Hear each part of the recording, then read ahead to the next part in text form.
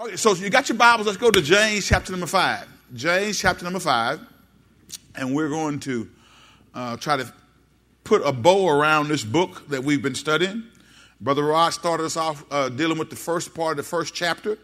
And we know that the book of James is a book of how-tos, dealing with the practicalities of our faith. We understand and we know that we have to, at some point in time, guys, begin to do this stuff that we're talking about. If we only come here and hear word preached and taught, but that word never becomes a rhema word, an alive word that pushes us to make decisions that are different than what we maybe have been accustomed to making, then that word is not doing us any good. Jesus, amen, is the word. And he wants to have the preeminent place, Brenda, in our life. The preeminent place means he wants first place and first authority, Sean. He don't want to be number 5 on your to-do list. He wants first place and first authority. The Bible says, God says, I'm a jealous God. And he says, you can't have no other gods before me if you're going to be with me. Right?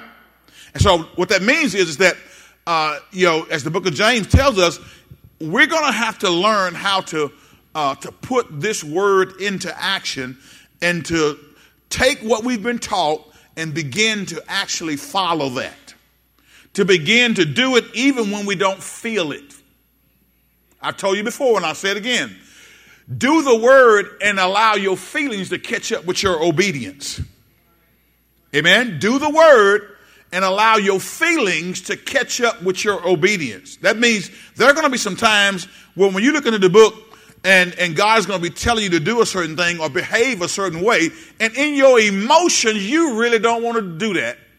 You really don't want to behave that way. You really don't want to go and love on somebody who you don't like right there at that moment. Amen. How many of y'all love people but sometimes you don't like them? Hello?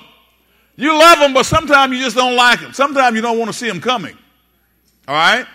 But you got to learn how to overcome those emotional strains that we experience so that we can get to the point where we are being doers of the word and not just hearers only. So let's start in James chapter number 5, and we'll begin our reading at verse number 1. And so as we start to read here, the subject topic of this last chapter is the last days. And there are several miscellaneous topics discussed in this last chapter, but the key thought seems to be that of the second coming of Christ. That's in verses 7 through 9. Okay? When a Christian honestly looks for the return of Christ, you will see the evidence in his daily life. And that's what we're going to try to unpack here. Okay? Verse number 1, let's read together. It says, "Look here, you rich people. Weep and groan with anguish because of all the terrible troubles ahead of you. Your wealth is rotting away, and your fine clothes are moth-eaten rags. Your gold and silver are corroded. The very wealth you were counting on will eat away your flesh like fire.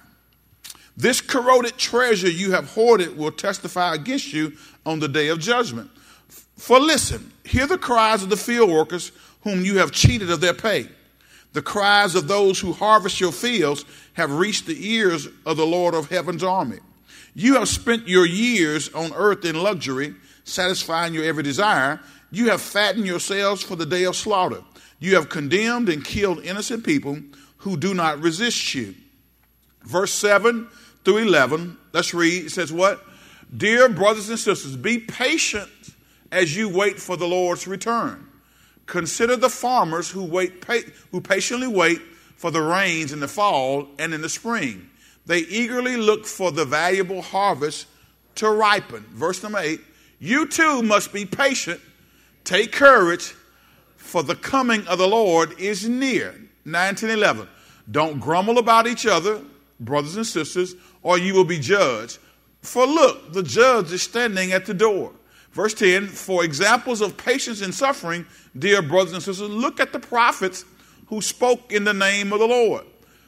We give great honor to those who endure under suffering. For instance, you know about Job, a man of great endurance. You can see how the Lord was kind to him at the end. For the Lord is full of tenderness and what? And mercy. He's full of tenderness and mercy." So, let's go through our points of this particular chapter, and let's see if we can unpack some things that can help us. So we start out, when a Christian honestly looks for the return of Christ, you will see the evidence in his daily life. Now, the first thing we look at is you'll see a Christian who's honestly looking for the Lord to return. He is patient when done wrong. He is patient when done wrong. How many of y'all can honestly say to me tonight that throughout your time as a believer, you've exercised patience when someone has done you wrong?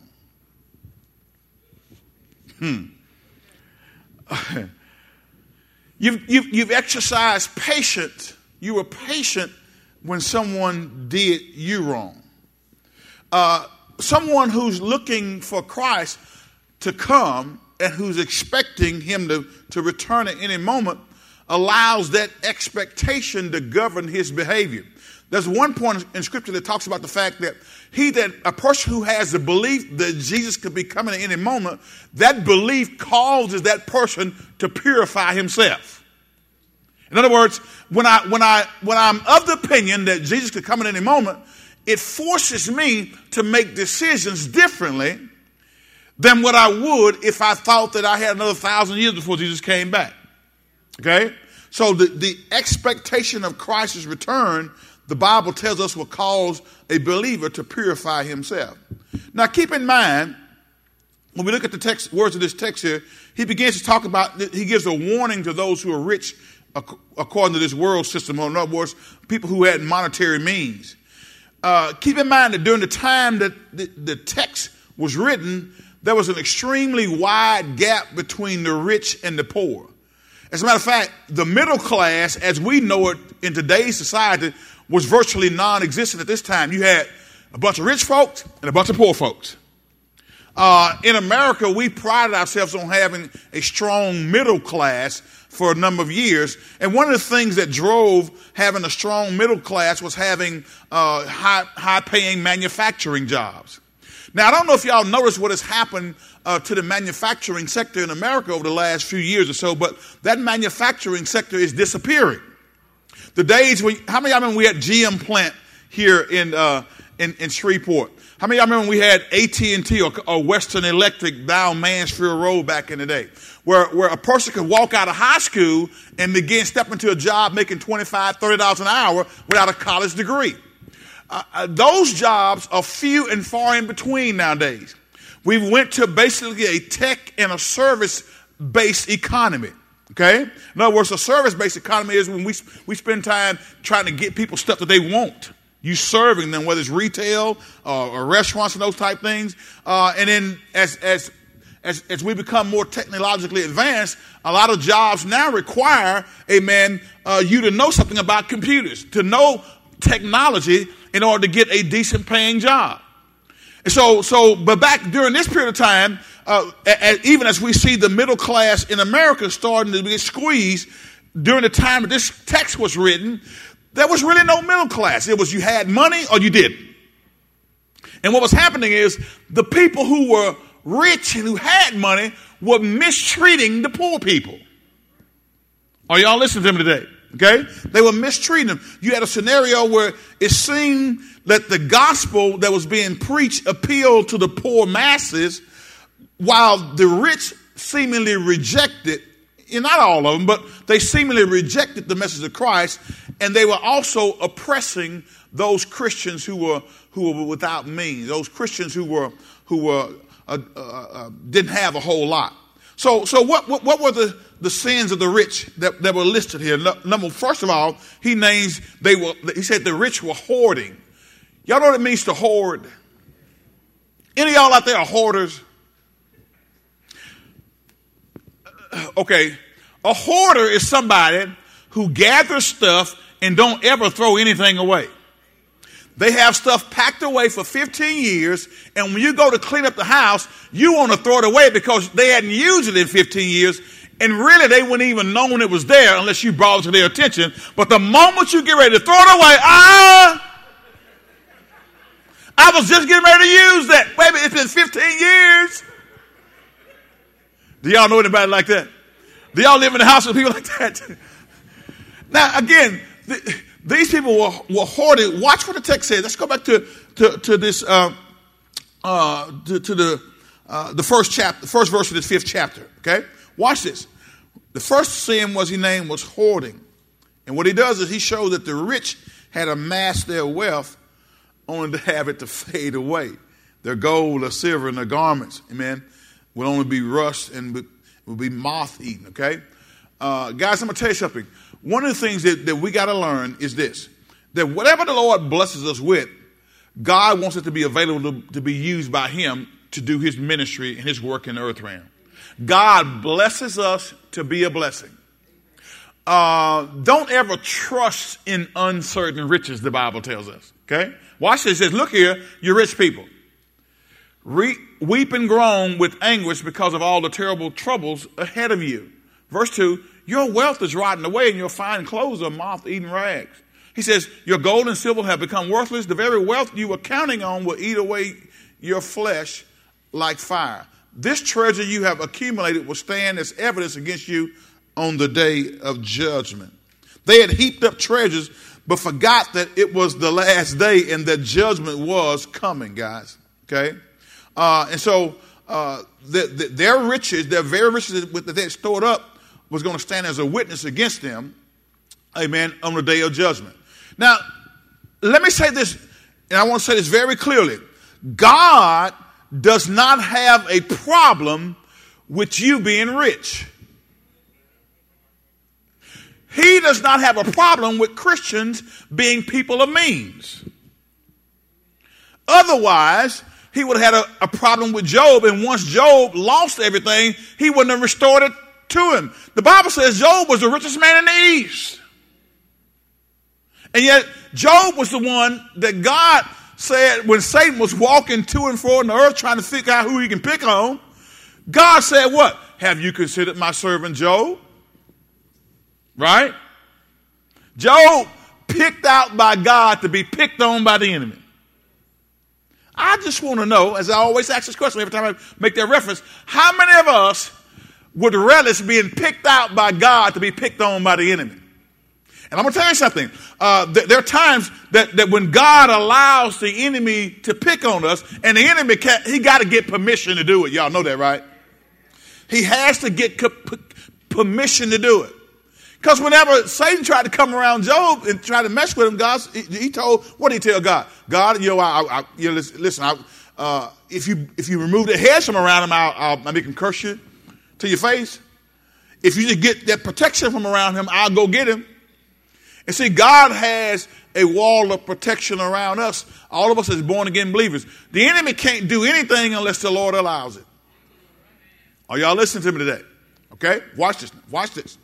Okay, so the first thing is they were hoarding, they were storing up stuff as if that was going to last for eternity. So the first sin he listed of the rich was hoarding. A lot of times people who have means are some of the most stingy people in the world. Now there are people who have means, who have been blessed, and they are very generous in helping others and helping those who are poor and who are less fortunate. But there are a lot of people who are rich and they are just as stingy as all get out. They go to a restaurant and they tip it, on the sheet they either have 10%, 15%, 20%, sometimes 25% suggested tip. Some of those folks tip 5% or less. Because if you are rich but don't have a gospel mindset, you'll be a stingy person. Go there right quick, if you will. Let's go to 1 Timothy chapter 6. Look at what the Bible says here as Paul writes to Timothy. Okay? So he names hoarding. Second thing he names was stealing wages. Rich people had poor people working for them and they were stealing their wages. Wow. Ain't that something? 1 Timothy chapter number 6. And let's start at, if you will, glory to God. Start at verse number 17. That's where we'll start. 17. 1 Timothy chapter number 6, verse number 17. They were stealing wages. The rich people had held back the honest wages of the poor people, and they used fraud to steal those wages. He lets them know that your sin will find you out, brothers. Watch what the text says here. Now here's Paul writing to Timothy. Notice what he says. He's telling Timothy, a pastor.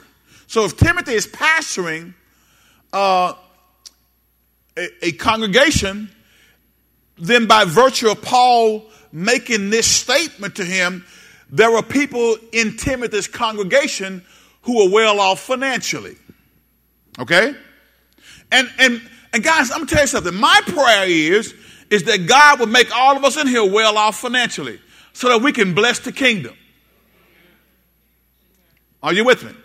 Now again, I don't believe that you can just use faith just to get stuff. But when we're walking in faith, God will bless us with material possessions. But my relationship with God is not just based on what God can give me. If he don't do anything else for me, that song says he's done enough. He saved my soul from a burning hell. Are you with me today? And so God saved me. So because he saved me, guess what? I'm going to make whatever I have available for his use. When he tells me to do a certain thing, I'm going to do it. If he tells me to give a certain thing, I'm going to give it, because I wouldn't have it had it not been for him. But here's what I believe. I believe that God desires to prosper, amen, individuals in the kingdom of God. I believe that he desires to prosper members of EBC, because the things that he wants to do through EBC is going to take some financial resources. And I'm not just talking about building buildings. I'm talking about doing ministry. The things that he wants to do through EBC and the relationships and the connections he wants us to make and the ministry efforts and outreach he wants us to do does require financial resources. So he's talking to Timothy, who's pastoring a church, and he tells Timothy, he says what? Teach those who are rich in this world not to be proud, and watch this, not to trust in their money. He's talking to a pastor, Timothy, who's pastoring a group of people. Amen. He says, teach them not to be proud and not to trust in their money, which is so unreliable. Money is unreliable. The value of our dollar, or in America, the U.S. dollar, the value of our dollar fluctuates on a regular basis. Okay? Inflation can devalue your dollar. Amen? By that, I mean the price of stuff goes up even though your wages are still remaining the same. Is that correct?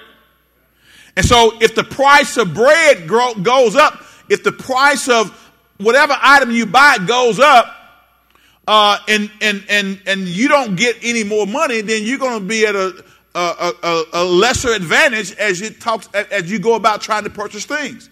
I give this example all the time because it always resonates in my mind. When we were kids growing up, we would walk or we'd ride the bicycles from our house. Me, Gary Johnson, some other them would ride down there to B&B Shopping Center.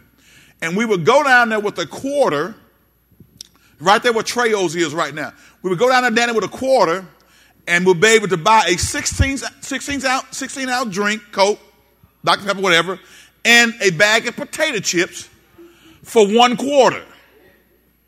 Did y'all hear me? $1. Now guess what? Fast forward to the year 2017. That same 16-ounce drink is still in the store. Maybe say Brooks's now because B&B is gone. Or the local convenience store. That same 16-ounce drink and bag of potato chip is still being sold there.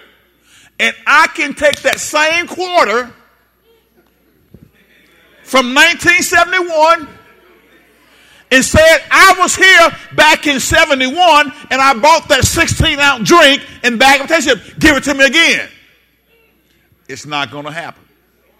Because the value of my quarter relative to the inflationary rate of the cost of that product is no longer in line.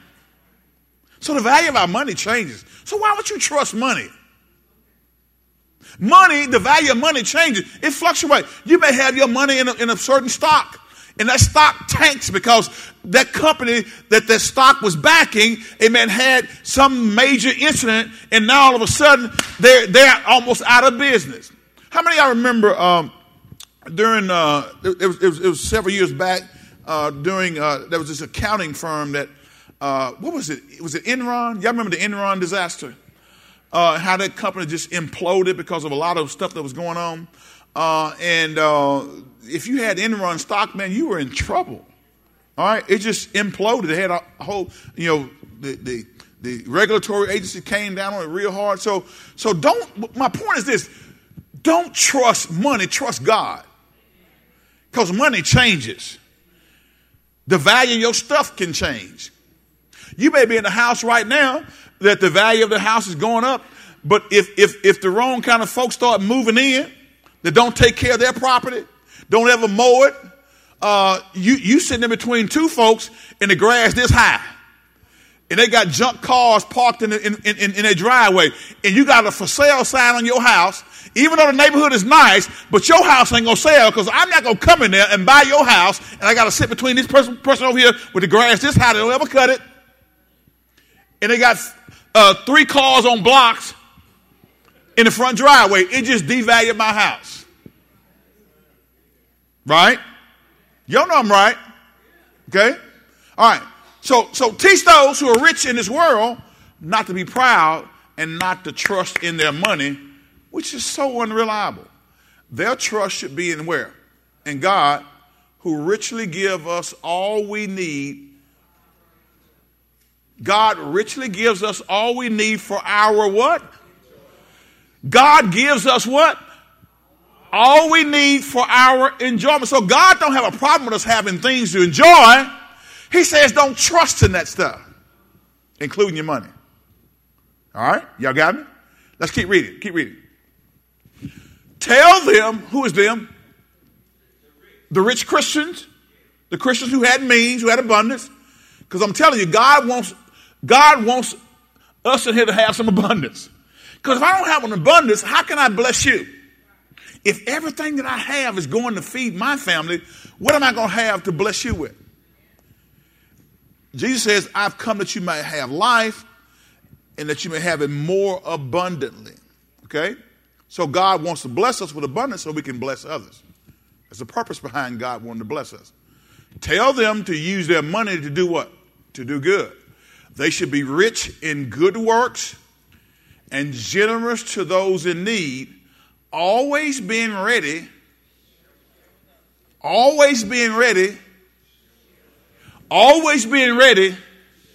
me say it again. Always being ready. Now watch. Here's our mindset now. So now, even though I'm searching for this job or I'm searching for this next business opportunity, I'm going with the mindset that as God blesses me, I want to be in a position to where I'm ready to share with others when He blesses me. So that now, when I'm seeking more, it's not just to heat it upon myself; it's to be a blessing as God puts in my heart to share with others. Because He just said they should be rich in good works and generous to those in need, always being ready to do what? To share with others. Verse number 19, let's read together. It says, by doing this, they will be what? What will they be doing? Storing up their treasure as a good foundation for the future so that they may experience what? True life. So when God blesses us, we need to be in a position where we're going to do good works with it and we're going to share with those that are in need. As the Holy Spirit leads us, we bless others. Verse 20, come on, let's read it. Timothy, guard what God has entrusted to you. Avoid godless, foolish discussions with those who oppose you with their so-called knowledge. In other words, don't spend a whole bunch of time discussing some vain philosophy, some foolish talk that really doesn't amount to a hill of beans and takes you off course of what God has set you on. See, Timothy had been entrusted with the gospel. As a young pastor, God had graced him with the gospel message to pour into the lives of his people, and he could not afford to get sidetracked with these godless, foolish discussions. He said, with those who oppose you with their so-called knowledge. They thought they knew so much. They thought they were so smart, and they thought they were going to trick you with all these vain questions. Paul says, don't get involved with all that kind of discussion.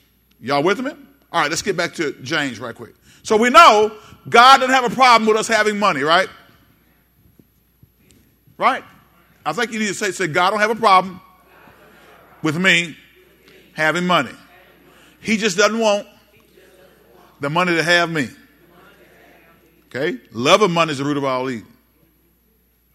Okay? OJ had that song, money, money, money, money. Money. Says some people got to have it. Some people really need it. And they do things, bad things. Don't you be guilty of that. Some of my millennials smile. What are you talking about? Money, money, money, Pastor. I realize that some of my references don't necessarily connect with some of our younger generation of people. But maybe do y'all listen to old school music?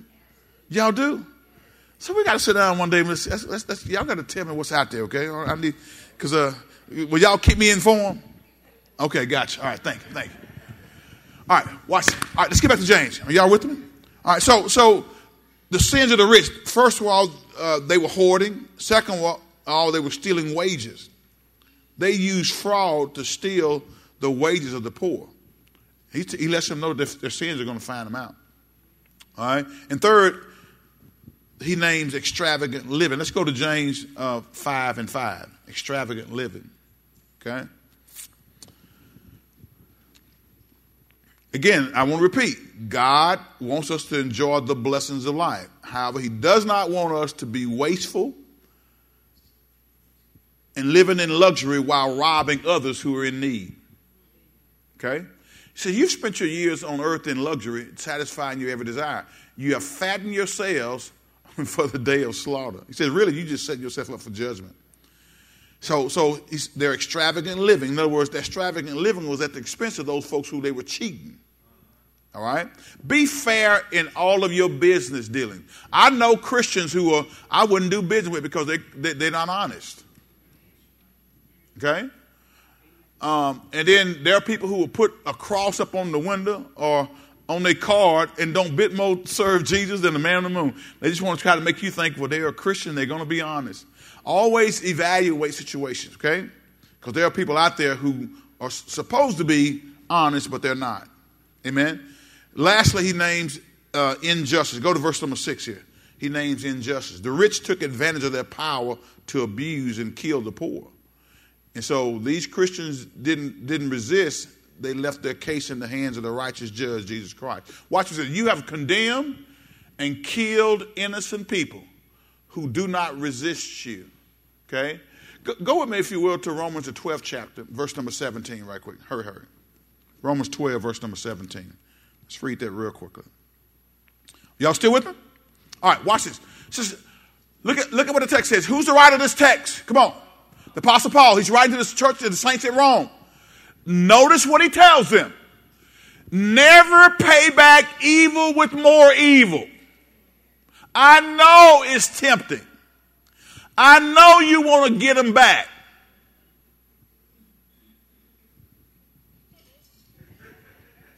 Come on now, don't look at me. I know you got your Bible in your hand now, but there are some things that happen to you that you kind of want to get a little payback. Because you know, payback feel good to the flesh. The big payback. Another reference, okay? The text says, never pay back evil with more evil. Do things in such a way that everyone can see you are honorable. So that everyone can see that you are honorable. See, if you don't take this to heart, you'll find yourself sinning just to try to get somebody else back. I'm going to say this, this happens, this happens sometimes in relationships. Y'all ever heard of revenge sex? You ever heard that term before? Revenge sex means that, okay, if somebody cheated on me, then I'm going to go sleep with somebody else to get that person back because I want them to feel the same way I felt. Now, how dumb is that? In other words, you're going to render evil for evil, thinking that your evil is going to hurt that person. But when you decide to jump into evil, you're hurting yourself because you belong to God. Oh, it don't have to be revenge sex. It could be something else. All right. They did this to me, so I'm going to take this from them. He says, never. Everybody said never. Never pay back evil with more evil. I can make it up. It's right there. Do things in such a way that everyone can see you are honorable. Because I'm going to tell you something. Our testimony is valuable. And we don't want to do anything that causes our testimony to be diminished. And returning evil for evil will cause it to happen. You think you're really hurting the person, but you're hurting yourself. Look at verse 18. Let's read it. Come on, let's go. Do all that you can to live in peace with everyone. Right? Next verse. Come on, let's go. Dear friends, never take revenge. Never, listen to me, never take revenge. Why? Leave that to the righteous anger of God. For the scriptures say, I will take revenge. I'll pay them back, says the Lord. So don't jump in the Lord's place to do that that's been reserved for him. You leave it alone. Now, I'm not saying you don't address an issue that took place, but don't go try to get somebody back because they did you wrong. Hello? It just said it right there. Vengeance belongs to who? To the Lord. Okay. Next verse. Come on, let's go. 20. Instead, now watch this. He says you got to be really prayed up to do this. You got to be prayed up to do this. You got to have your mind right, Lou, to do this. Look, Luke says, if your enemies are hungry, I want to know how many. Lou, you like it? Do I really have to? If your enemies are hungry, feed them. If they are thirsty, give them something to drink. In doing this, you will be heaping burning coals of shame on their head. You know they've been talking about you. We're doing fellowship period. Go hug them. Tell them it's good to see you.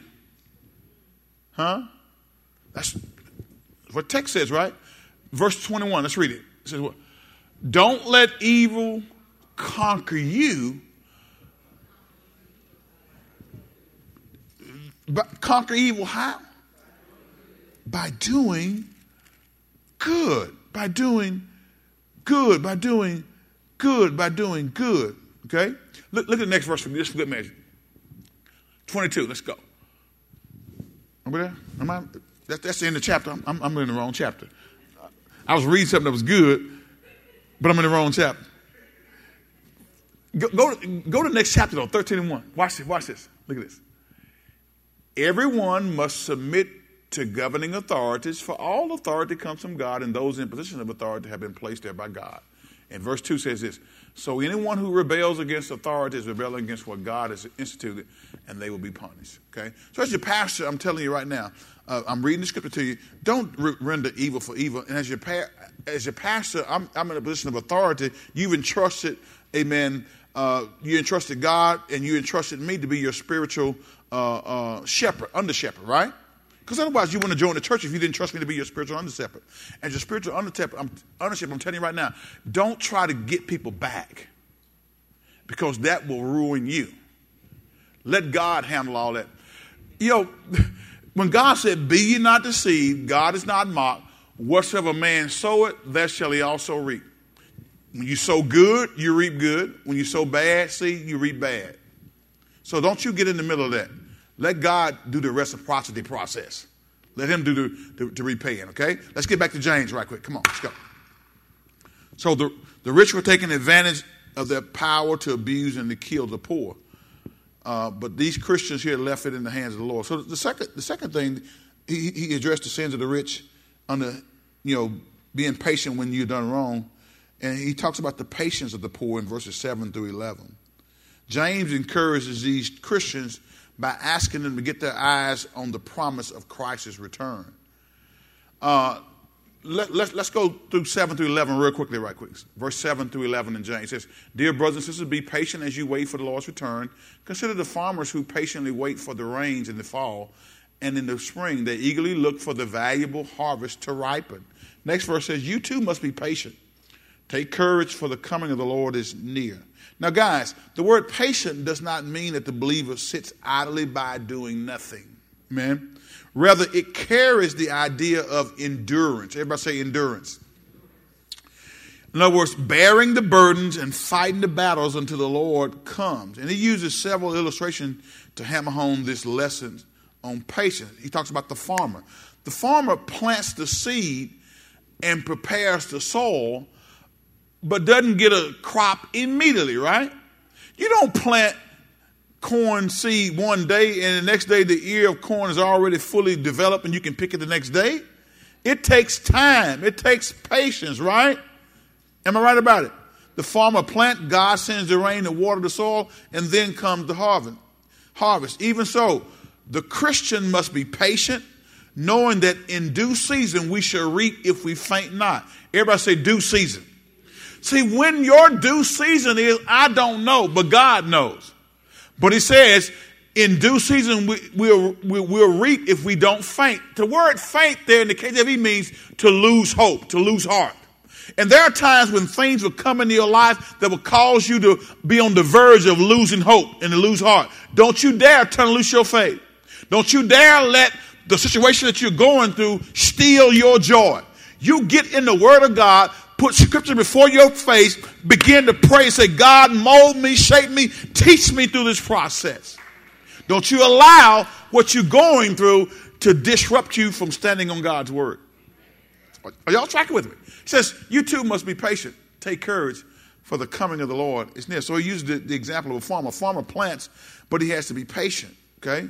Because in due season he's going to reap. He also uses the illustration of the judge. Let's go to verse number 9. Verse 9, let's read. It says, don't grumble about each other, brothers and sisters, or you will be judged.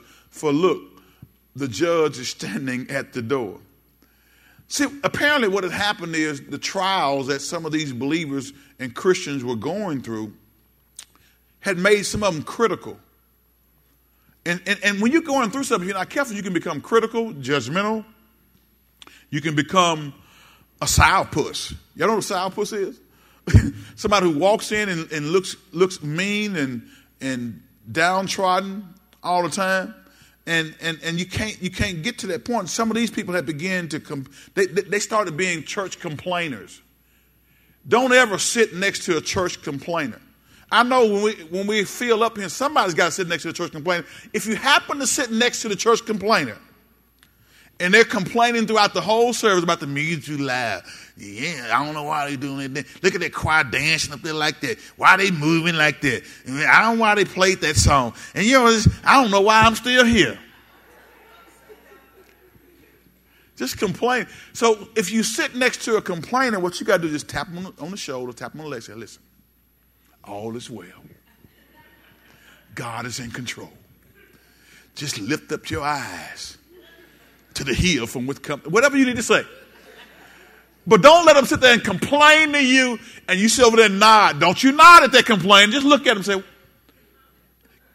do we need to pray right now? Do we need to go outside and start praying? Because you'll have complainers in the church. And so as these people were facing persecution, some people handle adversity well and others start to murmur and complain. Okay? So he gives the example of the judge. The judge is at the door. He's at the doors. He hears what is said, and he will come quickly and make things right. Murmuring and complaining is a serious sin among God's people. I told you on Sunday morning we talked about preparing for greater. I told you three things that affected Israel. Their problem was, number one, they walked in fear. Number two, they walked in unbelief. And number three, they were complaining a whole lot. Fear, unbelief, and complaining. Those things will knock you off of your purpose and knock you off of your path of destiny. Don't get into that. Let the word of God rise up on the inside of you. Put the word of God before your face. Speak it even when you don't feel it. Put it before your eyes. Say, I am, amen, God's child. I am fearfully and wonderfully made. I'm the head and not the tail. I'm above and not beneath. It may not look like it right now, but I know who I am in Christ Jesus. No weapon formed against me is going to prosper. I will stand in faith. God, you are a way maker. You are a miracle worker, a promise keeper. And I will stand. I don't care what it looks like. I don't walk by what it looks like. I walk by faith and not by sight. Because if you're not careful, the stuff that happens in life, the relationships that we deal with in people will have you complaining and murmuring. Okay? And so we can't afford to do that. So he gives the example of the judge. He gives the example of the prophet. Look in verse 10 and 11. Watch this. He says, for examples of patience in suffering, for examples of patience in suffering.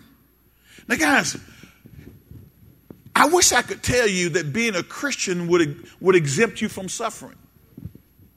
But I can't do that. I can't promise you that because you saved, you may not have to suffer through some things. Because it rains on the just as well as the unjust. And when it comes knocking at your door, and almost like the old folks say, if it hadn't came, just keep on living.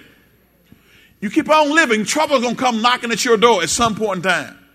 The attack of the enemy will come your way, but you got to stand strong and don't complain, don't murmur, but stand strong in faith, confess, amen, mountain be thou removed and be thou cast into the sea, and don't doubt in your heart, but believe those things you say will come to pass. Jesus said you'll have what you say. Okay? But murmuring and complaining is not the answer. For examples of patience and suffering, dear brothers and sisters, look at the prophets who spoke in the name of the Lord. Verse 11. Come on, let's go. It says, we give great honor to those who endure under suffering. We give great honor to those who endure under suffering. For instance, you know about Job, a man of great endurance. You can see how the Lord was kind to him at the end, for the Lord is full of tenderness and mercy. So he gave example of Job there, amen. Regardless of what trials may come into our lives, we know that God is full of love and mercy, and that all things, according to Romans 8 and 28, work together for our good. Not in isolation, but work together for our good. There are things that will happen in your life isolated by itself. You can't see no purpose in it. You can't see no value in it. But when you place that together with something else, and God will take that thing that seemed to be so bad and turn around and use it to perfect you. How do you know that, Pastor? I've seen him do it in my life countless number of times. I've seen it do it in this girl's life countless number of times. Where that thing that seemed to be bad, that situation that seemed to be just gonna knock us out of the water, God took it and used it to develop us and to grow us. Sunday we talked about that masters of character acquisition that Moses had to go through.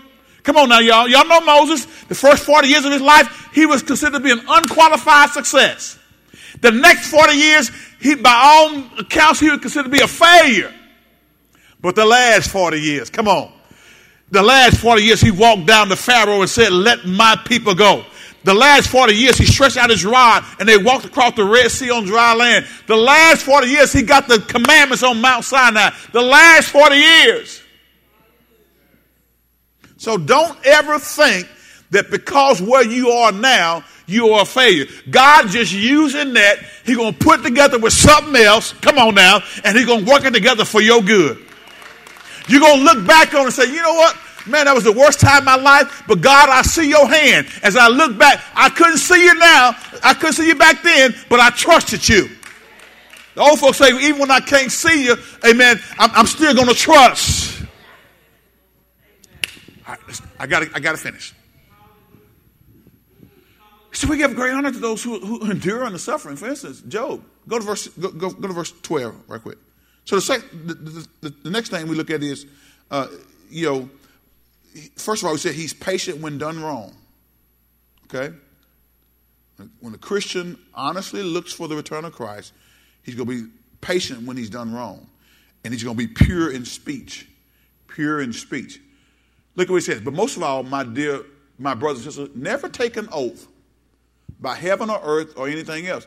Just say a simple yes or no, so that you will not sin and be condemned. Now again, this is not talking about a legal oath. If you sworn in at trial, don't go up to somebody. The Bible says I ain't take no oath. And I ain't going to say I ain't going to tell a lie. No, you better take the legal oath. As a matter of fact, one account says that even Jesus in Matthew 26 took an oath at his trial. So James is not forbidding legal oath. He's telling us to have such honest speech that we don't have to back it up with our promises. We don't have to back up our promises with an oath. In other words, when we say we're going to do something, we don't have to say, I swear before God. How many of y'all remember those days? I swear before God. And that used to mean something, but now people are so heathenistic they can swear before God and still lie to your face. Y'all know what I'm talking about? How many of y'all remember the days, and it's always, how many of y'all remember the days when you were having an intense discussion about something and you really want to know that the person was real? Somebody went and got the Bible, didn't they? If we got the Bible, you tell the truth, put your hand on the Bible. And literally, guys, if a person put their hand on that Bible, they wouldn't lie because they respected the Word of God so much. But I'm here to tell you nowadays, people don't respect the Word of God. And they'll put their hand on that Bible and lie frontwards and backwards. Y'all with me? But the Word of God, he says, let your yes be yes and let your no be no. People will soon figure out whether or not you're trustworthy or not. Whether or not you're a man or woman of your word. Do you say stuff and don't follow up? Or you say stuff and then do the exact opposite? Never take an oath by heaven or earth or anything else. Just say a simple yes or no, so that you will not sin and be condemned. Okay? All right. The rich men did not keep their promise in this text, but the Christian must always keep his word, even if it hurts him personally. Third thing, he's prayerful in trials. If you're looking for Jesus to come back, you're going to be prayerful during your trials. Now again, let me say this. The Bible does not promise that Christians will have an easy life. But the Bible does tell us what to do when trials come. Some Christians will be afflicted, that is, will go through a trial specifically planned by God. And what should they do? You got to pray. Because we already talked about what happens when we pray. Okay? Let's move on down. 13 through 18, real quickly. Let's go. Are any of you suffering hardships? You should what? Pray. Are any of you happy? You should do what? Sing praises. Next verse. Are any of you sick? What should you do? You should call for the elders of the church to come and pray over you. Stop right there. Quit getting mad when people don't come and pray over you and you ain't called nobody and told you even sick. The text says, call for the elders of the church to come and pray over you. Pick up the phone like you do all other times and say, I need prayer. Come lay hands on me. I'll come to the altar. We're going to get the anointing all out and anoint you with oil. Look at what it says. You should call the elders of the church to come and pray over you, anointing you with oil in the name of the Lord. Oil is symbolic of the Holy Spirit's presence. Next verse. Come on, let's go. Such a prayer offered in faith will heal the sick, and the Lord will make you well. Who will make you well? The man with the glove? No. The Lord. There's no magic in my hands or anybody else's hand that lay hands on you. There's power and there's anointing, there's healing power in the Holy Spirit's presence. The Lord will make you well, and if you have committed any sins, you'll be forgiven. Verse 16. Watch this. Confess your sins to each other and pray for each other so that you may be healed. The earnest prayer of a righteous person has great power and produces what? Wonderful results. Pray during trials. 17, 18. Let's go. Here we go. Elijah was, now watch it. What he does is he names somebody who did something supernatural, but he says, the supernatural exploits that he did wasn't because he was a supernatural person in the standpoint that he was different from us. He says Elijah was as human as we are, and yet when he prayed earnestly that no rain would fall, none fell for 3.5 years because Elijah spoke a word from the Lord. He's just like you and I, no different. Well, what are you, a prophet of God, preacher? Listen, the text says he was just as human as we are.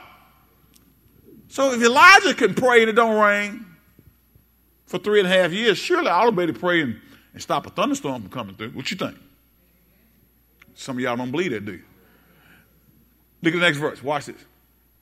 Then when he prayed again, the sky sent down rain, and the earth began to yield its crops. A man who's looking for Jesus Christ to come, and in time he's prayerful in his trials. Okay? James does not promise that God will remove the affliction, but he does suggest that God will give the grace necessary to endure the trial. Some stuff you got to just go through.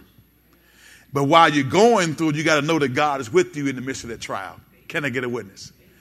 Come on, 19 and 20 real quick. Last one, he is persistent in soul winning. If you're looking for Jesus to come back at any moment in time, you don't want your family to be lost. You don't want people who you know to be lost. You don't want anybody to be lost. So you're persistent in trying to win souls for Christ. My dear brothers and sisters, if someone among you wanders away from the truth and is brought back, look at what it says. You can be sure that whoever brings the sinner back will save that person from death and bring about the forgiveness of many sins. Y'all with me? Okay. So guys, this chapter here gives us, walks us down through there. We can be, sometimes we got to be careful. We can be so wrapped up in our own trials that we forget the needs of the lost and of the brother who strayed away. And we don't want to be in that position. We want to always be mindful of what God wants us to do and what work he has for us to do. The basic meaning of these verses is that saints should seek to bring wandering brethren back to the Lord. Okay? So be mindful of our brothers and sisters who we're in connectivity with. And when we see them straying, let's try to go and grab them and bring them back. Amen? All right. Give the Lord a hand of praise. God bless you.